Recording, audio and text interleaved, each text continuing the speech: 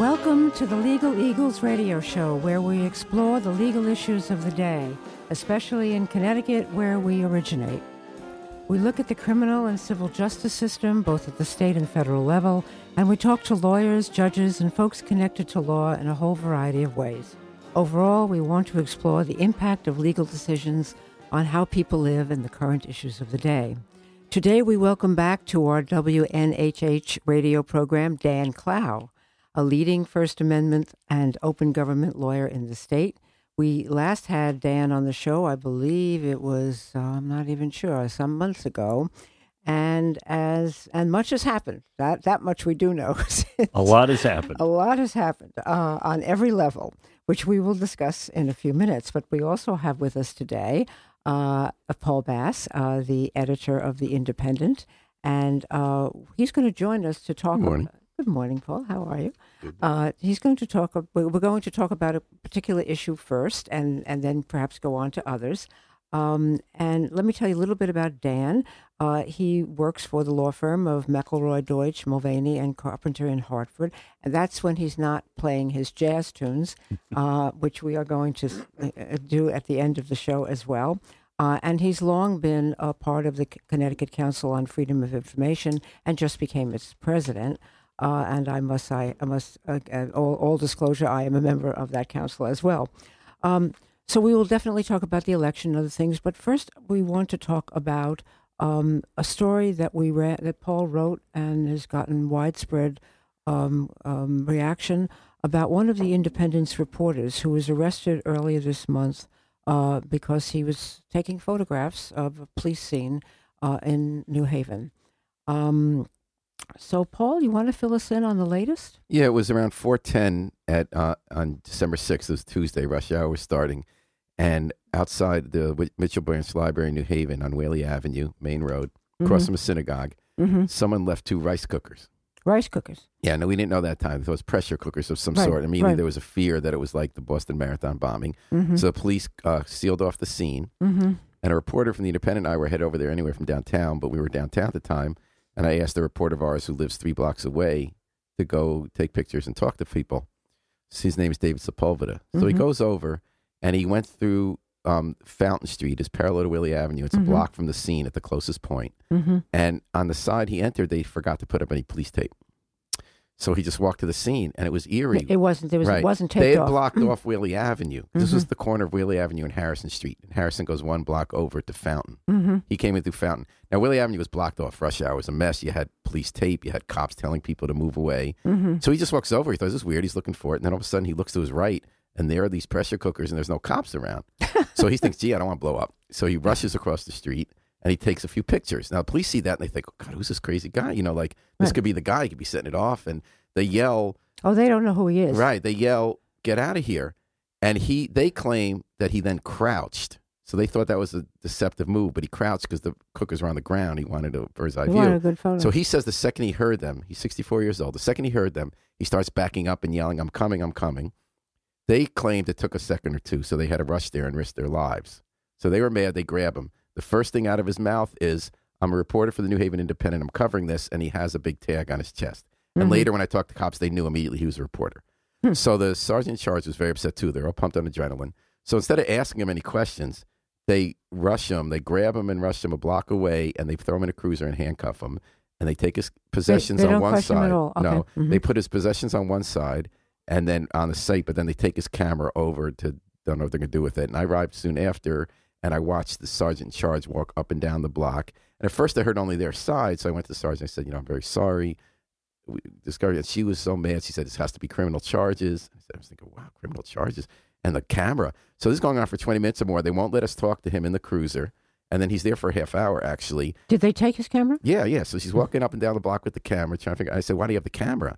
They said, well, he committed a crime of interfering, and this is evidence. We're going to show he took the picture, which I think violates a lot of. But anyway, so finally they get a call from downtown from one of the supervisors. They get that camera right back to him, she insisted on making an arrest. So she goes back to talk to him, and I want to be there because there have been these experiences in New Haven where cops, high-ranking cops, including assistant chief, had to leave the department, had taken someone's camera because they didn't want them using it, and then they destroyed the evidence. So she said no. She threatened to arrest me if I got any closer. Threatened to arrest you? Yeah. So she goes in the car with him. And the first thing she says, okay, you have your camera back, but I need your memory card. And I was exactly worried it was going to happen. And it didn't really matter because it was just pictures of these things. So finally, luckily he said no, because she needs a warrant. So he said, well, can you show me the pictures? He said, sure, because he's handcuffed and he wants to get out of there. So he shows the pictures, okay, and then they let him go, but they charge him. And, I'm asking the officer, I said, because the police chief had always told me, and the police chief before that, arrest is the last resort. If we'll talk to someone, try to resolve a problem. And I was very, very upset about this. We didn't write about it right away because the big issue was the pressure cookers, and I wanted to see what would happen. Then the guy writes a report filled with perjury. Like one out-and-out perjury. One said that we didn't know till much later he was a reporter, which is just a lie.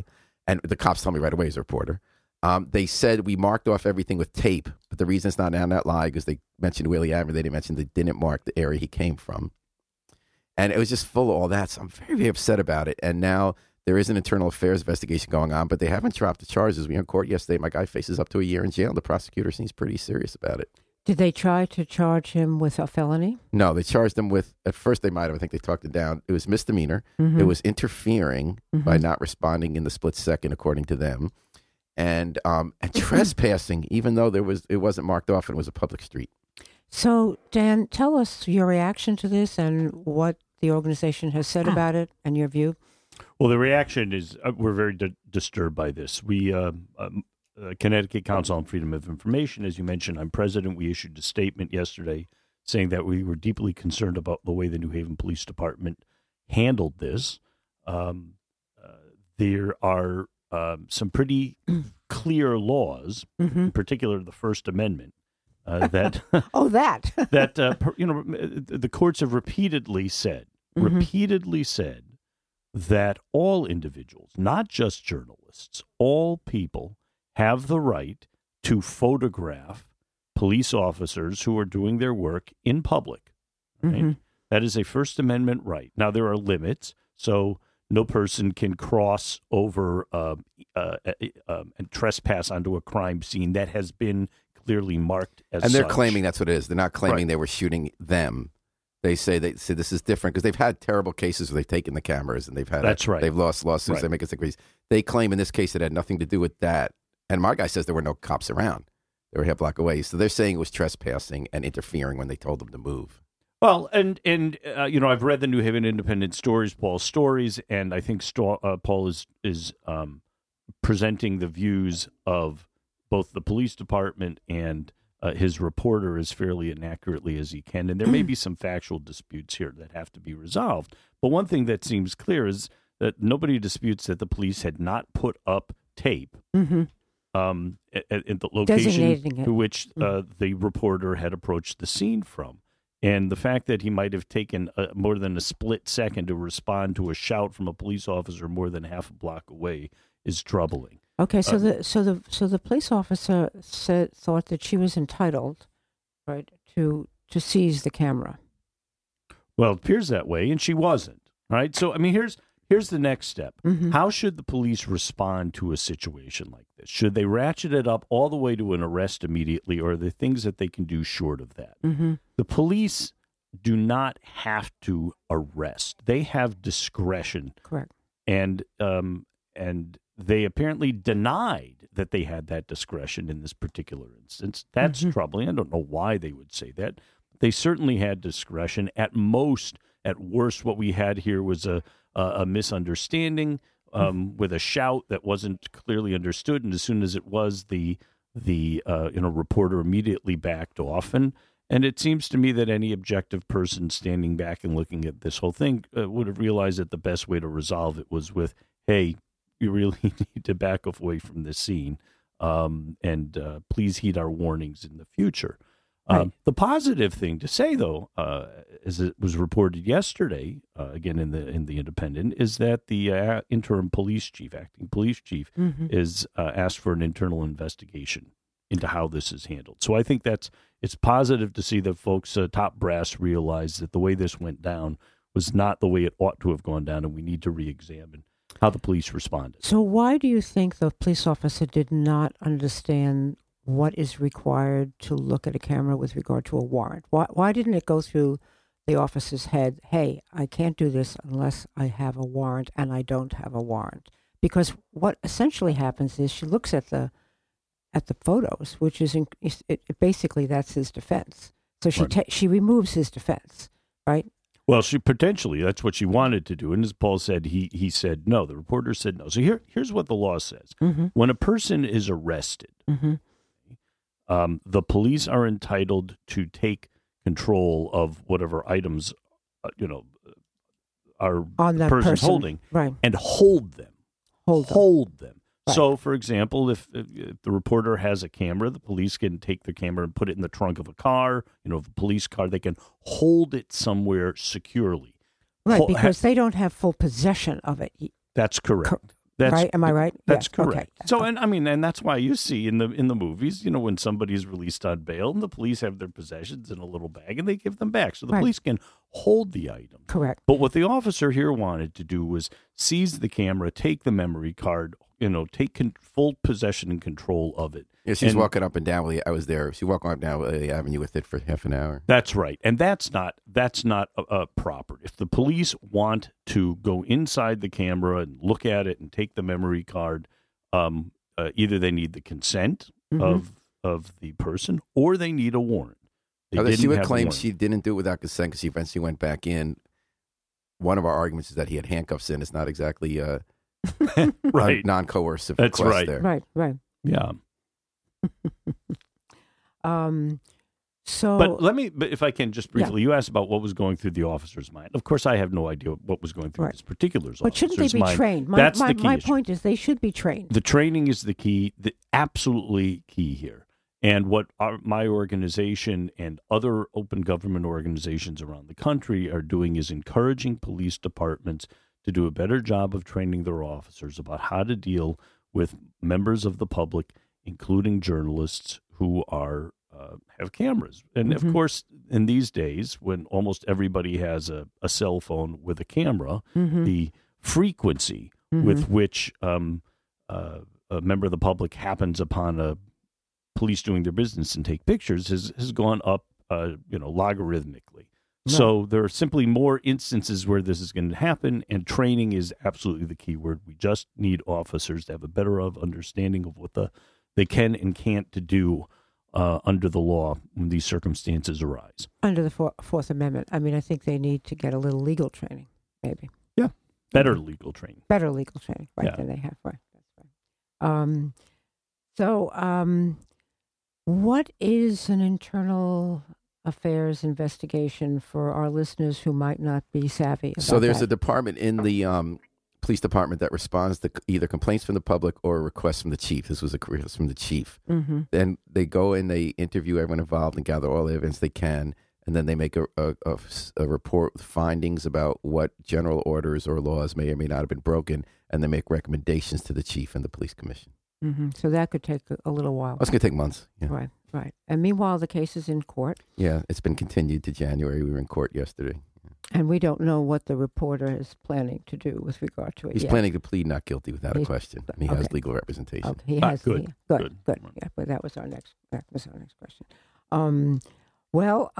That's fascinating. Well, thank you so much for Dan's insights. They guide us when we're doing our job. Right. And I just have one other. I have one other thought, and I'm just wondering out loud, even whether I should raise it. But you put in the same sentence the public and the press. Yes. And I would like to know if they're equal in this kind of situation. Does the press have a greater need than a member of the public to report this event, and therefore should be given perhaps additional consideration, or are they equal? Well, the reason I've consistently talked about members of the public, including the press, is because under the First Amendment, there is no distinction.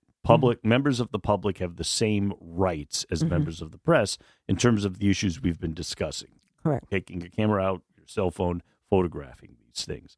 And in fact, the press is pretty careful when it's talking about these issues to say that it doesn't ask for, deserve, or seek under the Constitution special privilege. And I felt the same way, so we never did. One of our readers who works in a law firm sent us a statute that does actually have special protections for the press, which is why I think that was my recollection. Which is why I think they put that lie in the police report, because there was this instant panic there about you shouldn't do with a reporter. I actually think we shouldn't have special protections because everyone's a reporter now. Well, that's true. And that work and what people get with their cell phones is crucial to the story. Right.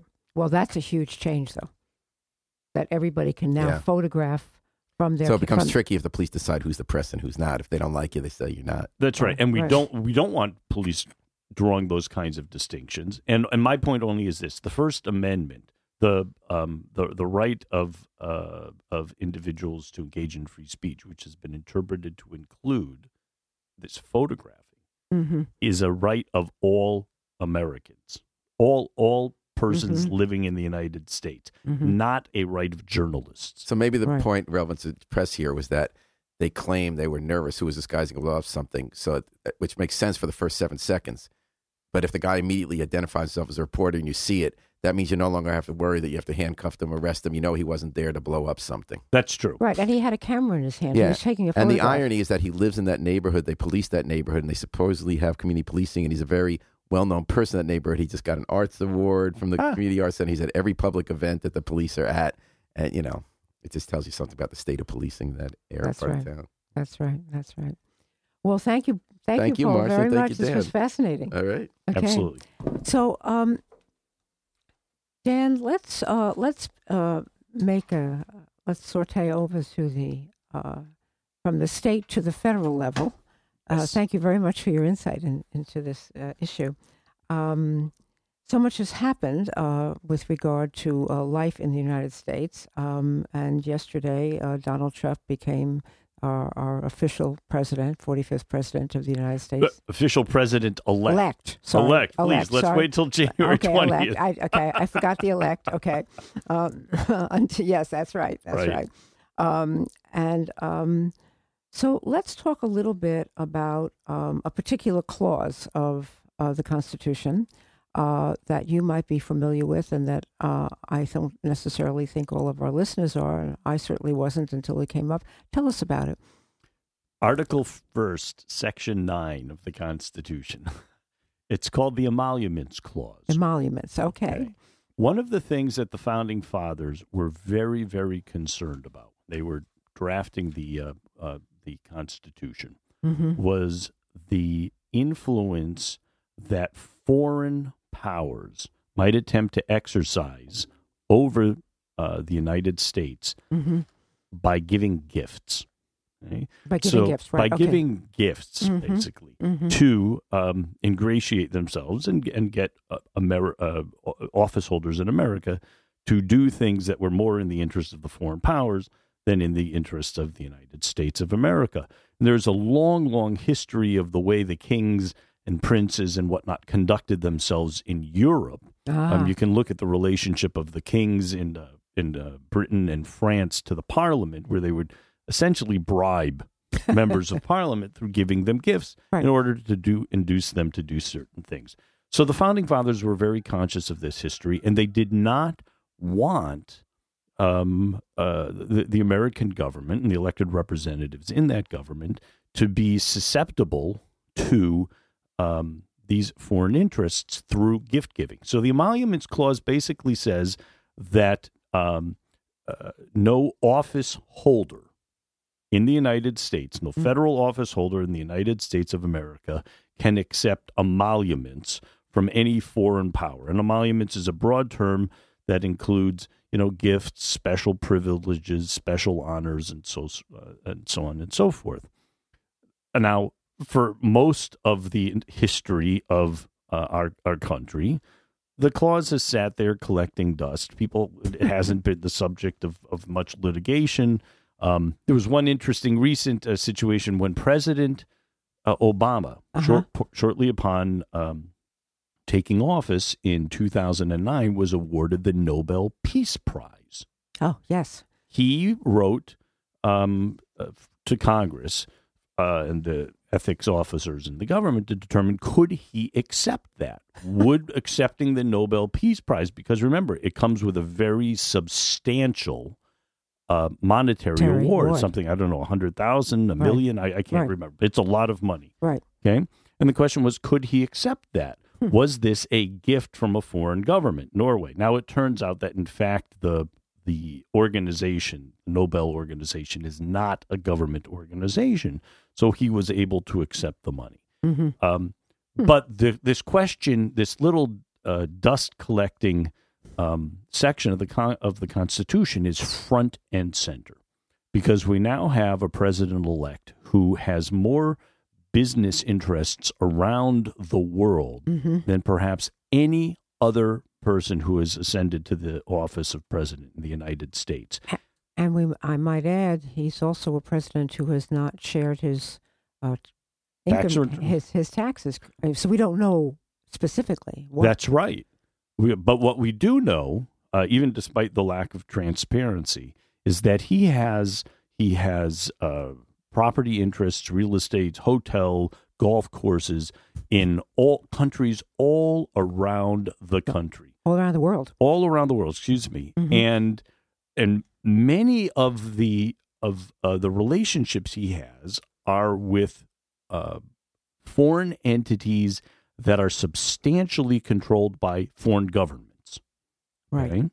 So the conflicts of interest that a President-elect Trump will have when he becomes president on January 20th cannot be understated. They are astounding. Now, he has said in his 140-character Twitter feed that the law's on his side and the president can't have conflicts of interest, which reminds me of Richard Nixon standing up and saying during the famous interviews that when the president does something, it's by definition legal. Legal, okay? Right. And that, of course, is absurd. Now, there is a law, there's a statute was passed dealing with conflicts of interest that doesn't apply to the president. But the Emoluments Clause does. And what I want every reader to appreciate is that the moment that he takes the oath of office on January 20th, he is committing what many, many, many people believe is an impeachable offense. When you say people, could you define that a little better? Well, certainly, if you look at members of the legal community, that is law professors on the right and left who've studied this issue, they have serious, serious questions about his conduct violating the Emoluments Clause. So students, if you will, of the Constitution have raised these concerns. Think tanks on both sides of the aisle, so to speak, are concerned about this issue. The only people who don't seem to be concerned are the congressional Republicans in Washington, who are losing their mind over the possibility that Hillary Clinton's foundation would present conflicts of interest. But when the president-elect on their team has these problems, they are scarily silent. Very silent, yes. So you define people as professors, perhaps those in the think tanks and so forth. What happens next? Is there any action that could take place? What's the process in Congress to investigate this? Well, so it's also important to understand that this is largely a political issue. That is, one that cannot be resolved through the courts, but only through an act of Congress. Okay? Congress acting. Okay. And why do I say that? First of all, the President of the United States, you can't sue the president. But you said in the beginning, impeach. Yes, an impeachment is not a civil lawsuit. So impeachment, of course, requires a vote of a majority of the House of Representatives, and it's akin to an indictment. Okay, so when you impeach somebody, what the Congress is saying is that we believe there is reason to believe that the president has committed what the Constitution calls high crimes and or misdemeanors. Yes. Right? So that's the term in the impeachment clause. And if you get a majority of Congress to make that to vote that way, as we saw during the Clinton administration, you have to go all the way back to the administration of Andrew Johnson after the assassination of Lincoln to get another actual impeachment vote. Then what happens is the matter goes to the Senate. And the Senate sits as jurors. and there's a trial in the Senate. Okay, so the House starts it, and the Senate is the jury. Okay. Exactly. So someone on the House side would have to make the first move. Right. Now, is that likely, given the composition of the House? Answer, not right now. It's very hard to imagine right now that with the control that the Republicans have, that they're going to jump to impeaching their own guy. Right. However, I remain optimistic. If the president-elect, upon assuming office, engages in conduct that becomes detrimental to the political well-being of congressional Republicans, in other words, if they begin to feel the heat from their own constituents, because their constituents begin to lose faith in the president and are upset about his conduct, then, because the number one rule of being a political official in Washington is getting reelected, right, their feelings might change. So I don't see any immediate prospect for an actual impeachment. The question is, how does the president conduct himself over the next several years? Does he bring the country together, or does he push it further apart and exploit divisions? And does he do things that leave the people who voted for him realizing, oh my God, why did we do this? And do they then look to their local representatives to act as a check upon the president? I think that's fascinating. So this may take a while. Yes. Yes. Absolutely. So one of the big issues during the campaign was Donald Trump's refusal to turn over his income tax and so forth. Does that change when he becomes, he's now president-elect, but when he becomes the president? Is there a requirement as president to share your income tax or not? There isn't any. There isn't any, even when you take office. That's right. Now, there are norms of behavior. Yes. One of the things that has happened over the past 8 years or so is that the way in which people have conducted themselves, because there's an understanding that that is the way people ought to conduct themselves, even if there isn't a law that says so. Those norms of behavior that have developed over decades have been shattered. So one of those norms is that all candidates for the presidency, once they have obtained the nomination of their party, have to release their returns. We've been doing that for the past 40, 50 years, I think, since President Nixon, I think. Okay?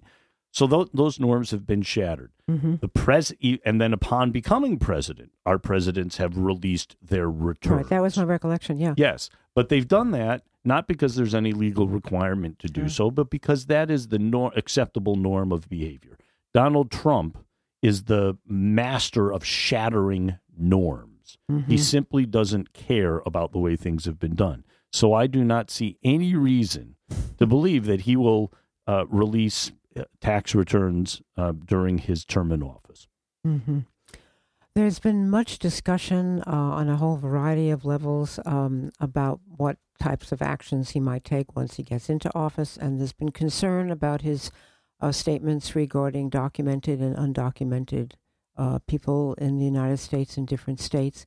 And it's made me wonder whether or not, and states have rights too. The states of the United States, the individual states have rights too. They have laws too. They typically have an attorney general who carries out those laws. Not typically, they do have. Yes. So what might states' attorneys general do when faced with possible attacks or concerns on a particular subject? Well, they can do what de Tocqueville noted in his famous observations after touring the country in the early 1800s. They can do what Americans do best: file lawsuits. Right?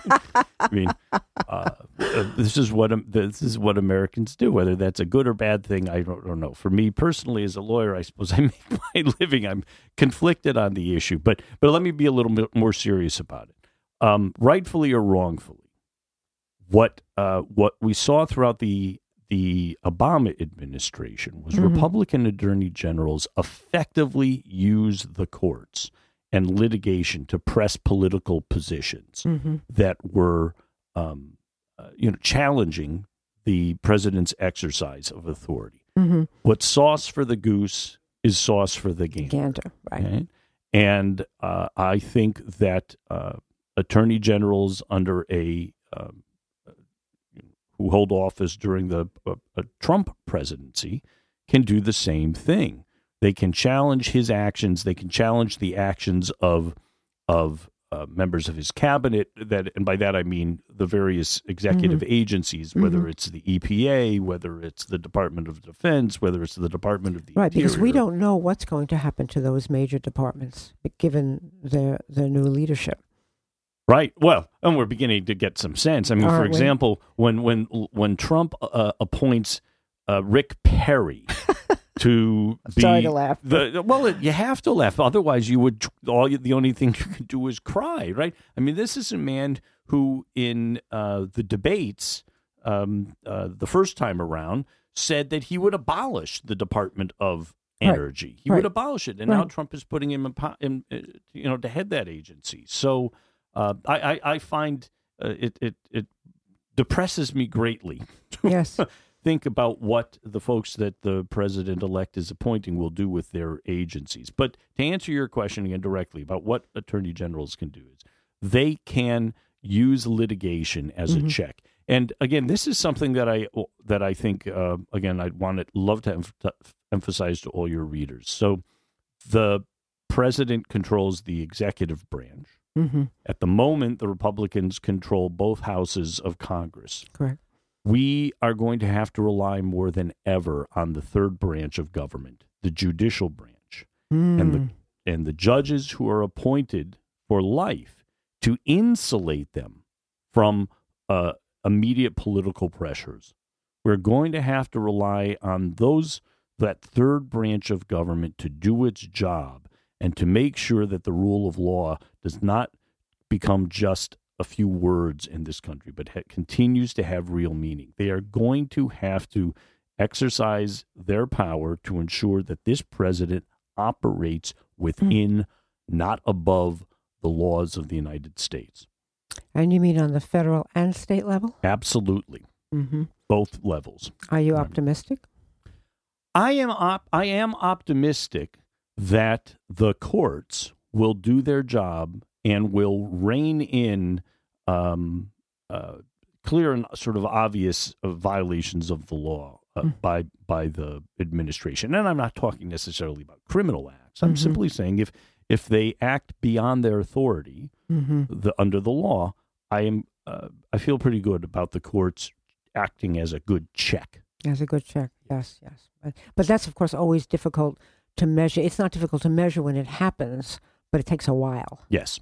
So there's all this time lags, right, in a society that lives for the second and moment on the internet. That's right. But we also have to realize there are things courts can't check. So the president is the commander-in-chief. All right? I mean, Donald Trump will have at his fingertips enormous power to send troops into areas around the globe, power to order cruise missiles to be launched against various targets. And that's the kind of act that courts are not well positioned to check. And the thought of him making those decisions terrifies me. Yes, it is stunning. Yes, considering his prior television performances. Yes, I think "you're fired" will have a completely different meaning in a Trump presidency. That's right. Exactly. So let's turn to the state of Connecticut for just a second and talk a little bit about Governor Malloy's recent pension deal. Yes. Which was pretty big that he made with the unions. Is it constitutional, do you think? It depends on how it is ultimately approved. And tell us a little bit about it first. So this is a really important issue that arises frequently in the context of anything that's done through the collective bargaining process, with the with the unions in the state. So Connecticut has a law that provides for collective bargaining on wages and also pension benefits. And it's under that law that the governor has been negotiating this very, very important pension deal. Connecticut faces a disaster, an absolute financial disaster, if it doesn't come up with a way to address the pension funding problem. So the reason that there's a question about this is that the law says that you present the deal that the governor and the unions have made to the legislature, and it says if they don't reject it within 30 days, it becomes the law. Now, anybody who's taken basic civics education in fourth grade knows that the way you make a law is by having a majority of the House and the Senate vote in favor of it. Though in Connecticut, a collective bargaining contract, including this kind of pension deal, can become law in the absence of a vote. And that's why there's a question about whether that is constitutional. Can something become law when there is a failure or an absence of a vote? And the technical term in Connecticut is called deemed approval. So if the deal is presented and it's not rejected, it is considered to be deemed approved. So lawyers would say that what the legislature has done is delegate the authority to make binding law to the governor. And there's a very big question mark in my mind whether the Constitution permits the lawmaking body, the legislature, to say, yeah, you know what, we'll let you make the law, Mr. Governor, and just give us a sort of check, and if we don't have any problem with it, it's okay. So this has not been resolved. Obviously, it could wind up in the courts. It could. I can tell you that I know the leadership on the Senate side, Senator Fasano, and I'm sure this is also true of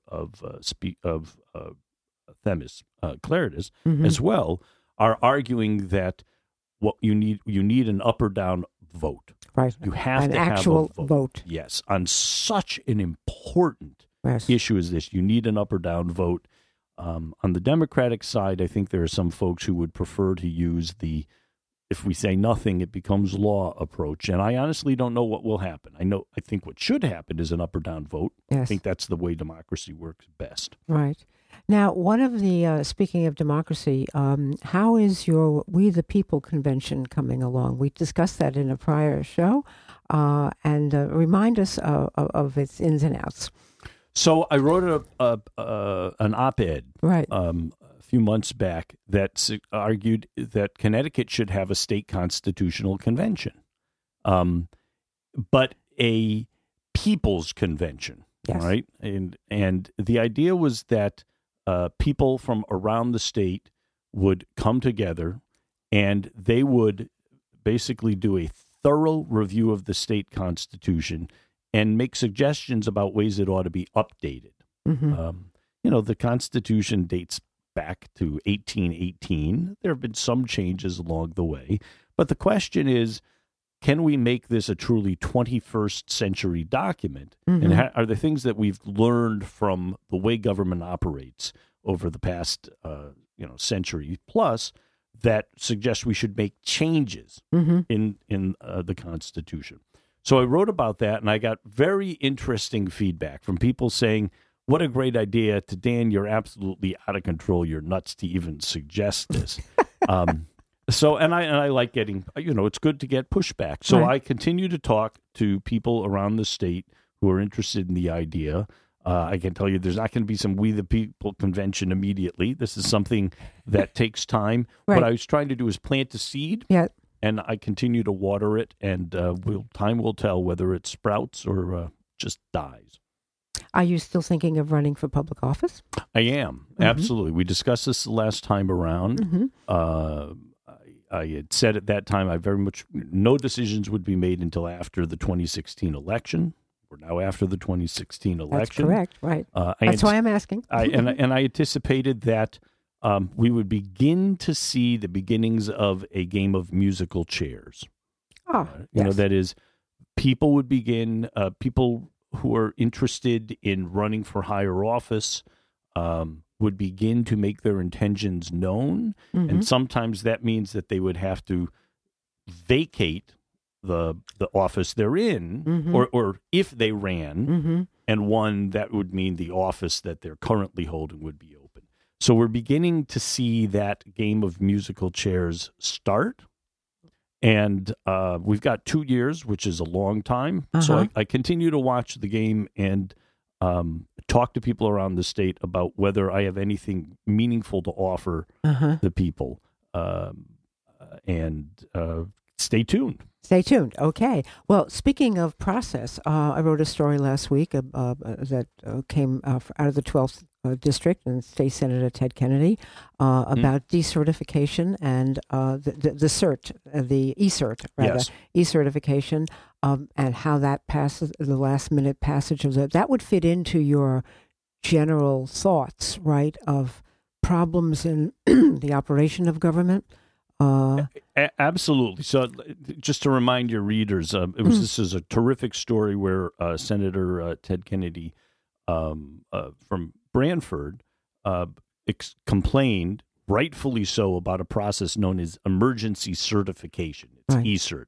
And it's a label that leadership in the House and Senate can stick on a bill mm-hmm. so that it bypasses the normal public hearing process and vetting process and sort of goes straight to a vote. Right. And the idea was, when it was created, is that there are certain kinds of bills. Let's say you have a hurricane or some terrible, natural event, mm-hmm. and you need to have an authorizing bill quickly mm-hmm. for aid, or mm-hmm. a terrible blizzard, and you just need to respond immediately. So that's what this e-cert was designed for. But what's happened over the years is now that it's used for everything, including the budget. Yes. And that is a terrible way to make a budget. The way a budget happens these days is that leadership negotiates it, and with maybe 24 hours before a vote, rank and file legislators get a copy of a 900-page document, and they're supposed to then decide whether to vote yay or nay. And Senator Kennedy said, quite, I think rightfully, that's a ridiculous way for government to work. So he wants to reform this emergency certification process so that, at least in the budget context, rank and file legislators can have an intelligent discussion. Right, and know what they're voting on. That's right. Right. And also wanted to change the way in which, the other side of midnight, not losing a whole bill for a whole session and just, letting it carry over a 2-year period as they do in Congress, so that, there's a waste of time up there. I mean, this is terrible waste of time. Terrible waste of time. You think any of that has a shot?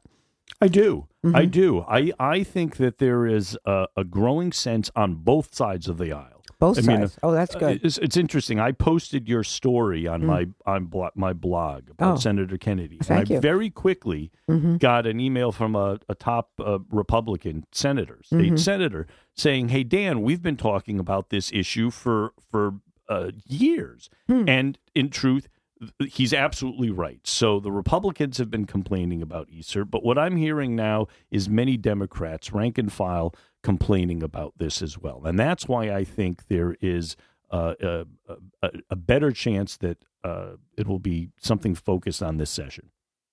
Right. Yes. Well, that would be interesting. That would be transformative. It would be transformative, and it's a good thing for democracy. Mm-hmm. A good thing for democracy. Right. Okay. We have just a little bit of time left, but I think we should turn to music. Since we need something you and I both love. Yes, we both love, and I think we need a sense of uplifting, and as we go into 2017. Sorry. We tell us a little bit about your albums. The Lawyer is a Champ, and others, and we'll play a tune. Well, thanks for asking about them. So I am an incredibly mediocre piano player, but I love jazz, And given my mediocrity, I could never have made a living as a musician. But what I like to do is use what little musical talents I have to make these funny songs about lawyers. Underestimating your skill set. Well, I appreciate that. My mother says the same thing, but she's my mom. But what I've done, I've put out 2 albums over the past decade, okay? And they are a collection of legal satires. So I love the Great American Songbook, Rodgers and Hart, Gershwin, and what I do is take classic tunes, classic American songbook tunes, and I rewrite the lyrics in a way that makes fun of lawyers. And it's me singing and playing the piano. That's great. And my latest album, The Lawyer is a Champ, really a lawyer's a tramp, wonderful, just a funny, great tune. All proceeds from the sale of this, I donate to legal aid. So this is not a profit-making venture for Dan Clow. Right. Whatever I get goes to legal aid. So maybe we could hear a tune. Do we have I've Got the Judge on a String, ready to rock and roll, so to speak?